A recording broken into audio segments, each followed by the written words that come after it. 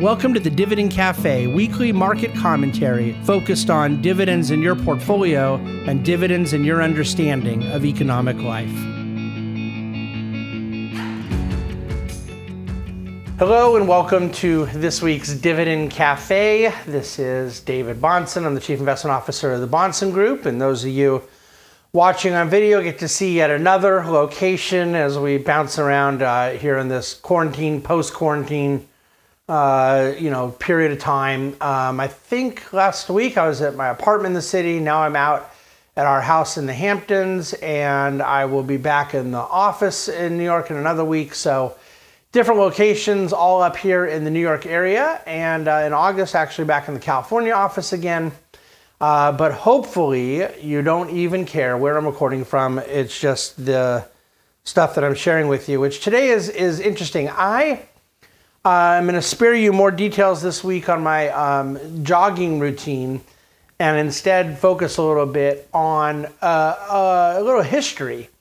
And I had earlier in the week began the process of setting out a few kind of timeless principles from our dividend growth investing philosophy that I thought were maybe particularly apropos to the current environment that we're in and had a particular application in the investing context of today. And throughout the week, it became more apparent to me that this theme of uncertainty, which I think a lot of people, when they use the term in the US right now, they're still referring to COVID. And I believe that there's a lot more uncertainty than just simply those that particularly pertain to coronavirus. I think that what we have right now, when you look at this week's announcement of a huge debt stimulus program in Europe, when you look at escalating tensions with China, each country going back and forth, closing consulates and whatnot, you have a certain degree of global uncertainty, some of it minor, some of it more severe, some of it more provocable, if you will. And then obviously we know that there still remains various uncertainties around what the economic recovery coming out of COVID will look like and whatnot. I talk every day in COVID and markets about the particular aspects of where things are in COVID's impact on US markets. But I don't want to rehash all that now. I just want to sort of make a point about where dividend growth and global uncertainty comes together. And that is that I truly believe that any attempt of mine to make an ad hoc application of dividend growth, something tactical, something contemporary, is misguided. Now, it doesn't make it untrue, and it may be useful to certain readers who can and clients can take it in the right context. But the entire point of dividend growth investing is that it is meant to be not tactical and not timely, but evergreen, timeless, if you will. And there's another thing that I'm talking about that has in common with dividend growth, timelessness, permanence, and that's uncertainty. The very uncertainty that I'm talking about, it is absolutely true that the size and shape and color of the uncertainty is different in different periods of time. In 1998, we were not going through a global coronavirus pandemic. We were going through uncertainty around the Russian ruble. We were wondering at that time if the dot-com tech market was getting overheated. We were dealing with the implosion of the long-term capital management hedge fund. There were totally different uncertainties in 1998 than there are now, but there were uncertainties in both. But as I look back over the 20-year journey in which we've been doing dividend growth investing, and I look back at the history that I've studied that got me to dividend growth, the social unrest of the 1960s did not take away of the efficacy of dividend payments, dividend coupons, higher quality companies generating free cash flows, and yet there was an uncertainty that was really world-changing going on at that time. 1970s, an incredible stagflationary period, did not take away the efficacy of dividends as a significant and, in fact, in that decade, vital part of total return for an investor. We had a very positive, after a double-dip recession in the early 80s, we had a very positive period of economic growth throughout the 80s and 90s. And thank God, investors were clipping dividends along the way and reinvesting those dividends throughout that economic growth period. Lost decade of the 2000s from dot-com's blow up, high quality companies still paying out dividends, maintaining cash flows to investors who needed them. The latter portion of the decade, financial crisis, housing bubble, credit market collapse, dividends serving that buffer purpose, and of course reinvestment of those dividends providing unbelievable growth into the decade we just got through. So I could go on and on. I'm purposely choosing the last 5 decades, which are a little bit closer to the time I've been on planet Earth. But if you go through the 5 decades before that as well, it's still the same. I believe dividend growth is intentionally implemented in client portfolios because of the permanence of its benefits and the permanence of the global uncertainties, the uncertain world in which we all live, that it seeks to remedy.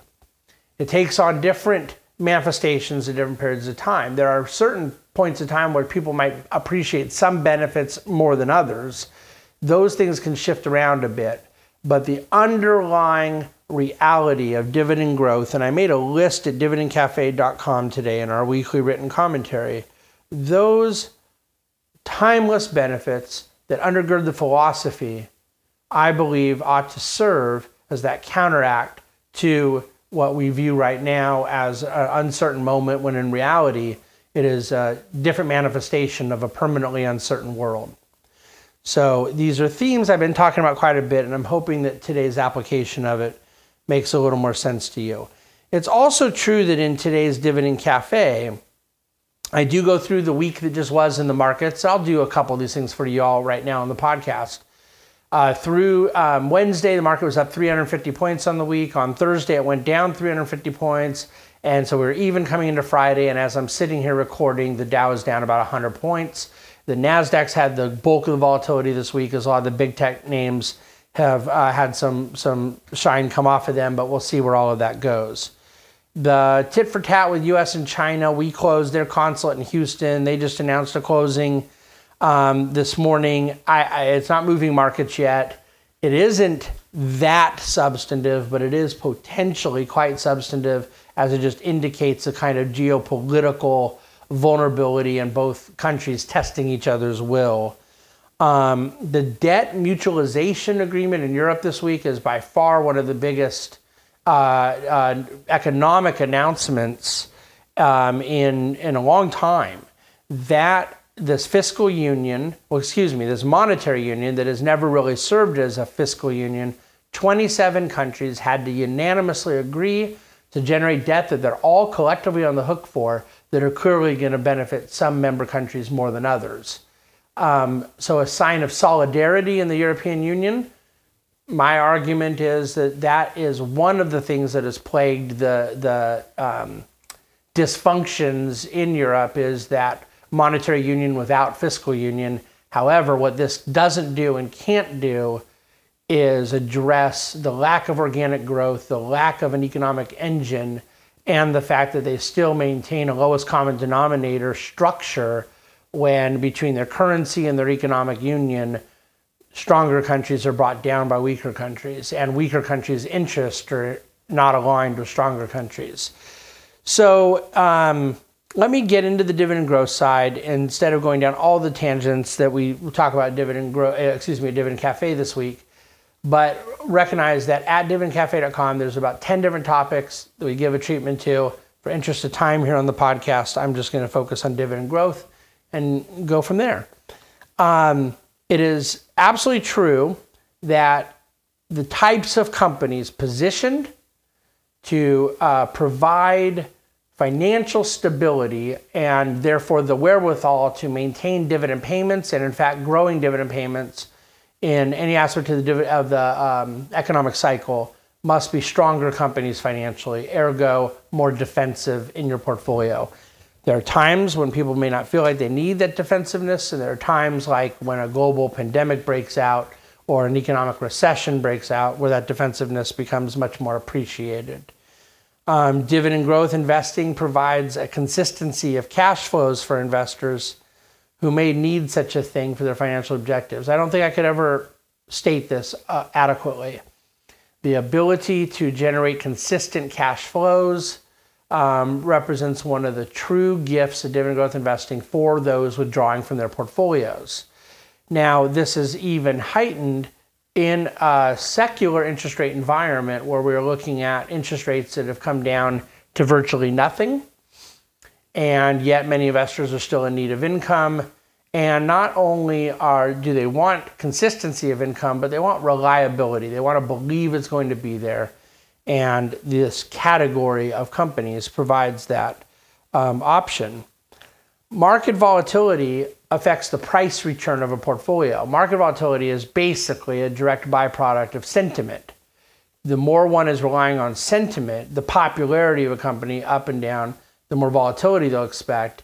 But to the degree that a dividend investor is focused on a fundamental, particularly the fundamental of cash flow, which is the ultimate fundamental in any business and any financial investment, the reality is that you then put the focus on the more reliable and less volatile of the two things that affect prices, fundamentals and sentiment. By being focused on dividends, you're more focused on fundamentals, which are inherently less volatile.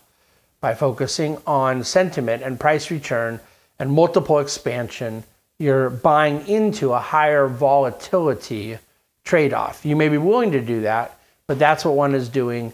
Dividend growth inherently reduces that volatility. I think holding management accountable, capital allocation for large companies with huge balance sheets, with huge cash flows, growing top-line revenues that sometimes number into the hundreds of billions, tens of billions, significant dollars. And we're expecting the C-suite of these companies to efficiently allocate that capital. Inefficient capital allocation is how you get bad M&A deals, bad acquisitions, capital projects that have a wealth-destroying effect on a company balance sheet, a negative return on investment for a company. Buying back stock at inopportune times, high valuation periods. A focus on dividend growth significantly improves the alignment between management and shareholders. Efficient capital allocation is necessary even when it doesn't feel like it. Even when companies can get away with buying back stock at the wrong time or making a really not very thoughtful merger or acquisition. But when the tide runs out, that's when efficient capital allocation becomes so important. And I think that dividend growth is by far one of the great governors on management, far more so than company accountants and regulators could ever be. And then finally, I'll kind of wrap it up with this. We went through 100 years almost where it was just expected that dividends were going to be a huge portion of an investor's return. We're not in that period now. And dividends make up of the expected return of the S&P 500 about 20%, 15% maybe of what investors historically have been accustomed to getting from an equity index. So one either has to believe, I've said this so many times over the years I can't even count, one either has to believe that the price appreciation is going to be bigger than it's ever been, or they have to just be in a different expectation mindset of what their return will be, something significantly less than it's historically been. Our argument is that getting the dividend to represent a portion of your return that it has historically represented puts you on a far better glide path over a long period of time. Not 1 year, not 1 quarter. Look, it's been a tricky 2020 for dividend growth investing. I'm well aware of that. And it's been, when you compare dividend growth to some of the FANG names over the last 5 years, you could argue that big tech and some of these things have really been the place to be. My point is, again, back to that longevity argument and the non-cyclicality of dividend growth investing over longer periods of time.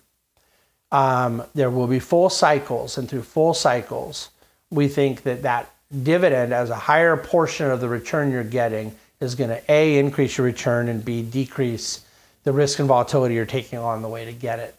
So these are timeless principles. I don't think I talk about them enough. Some of you might think I talk about too much because, I did write a book about it and have done God knows how many podcasts over the years on it. But the point I want to make is that right now, in this period of COVID uncertainty, global uncertainty, election issues, China, US, geopolitical instability, I believe as fervently as ever that dividend growth investing will do, has done, and is going to do what it has done in every other decade of uncertainties, as different as those uncertainties may feel in your mind right now. They are not.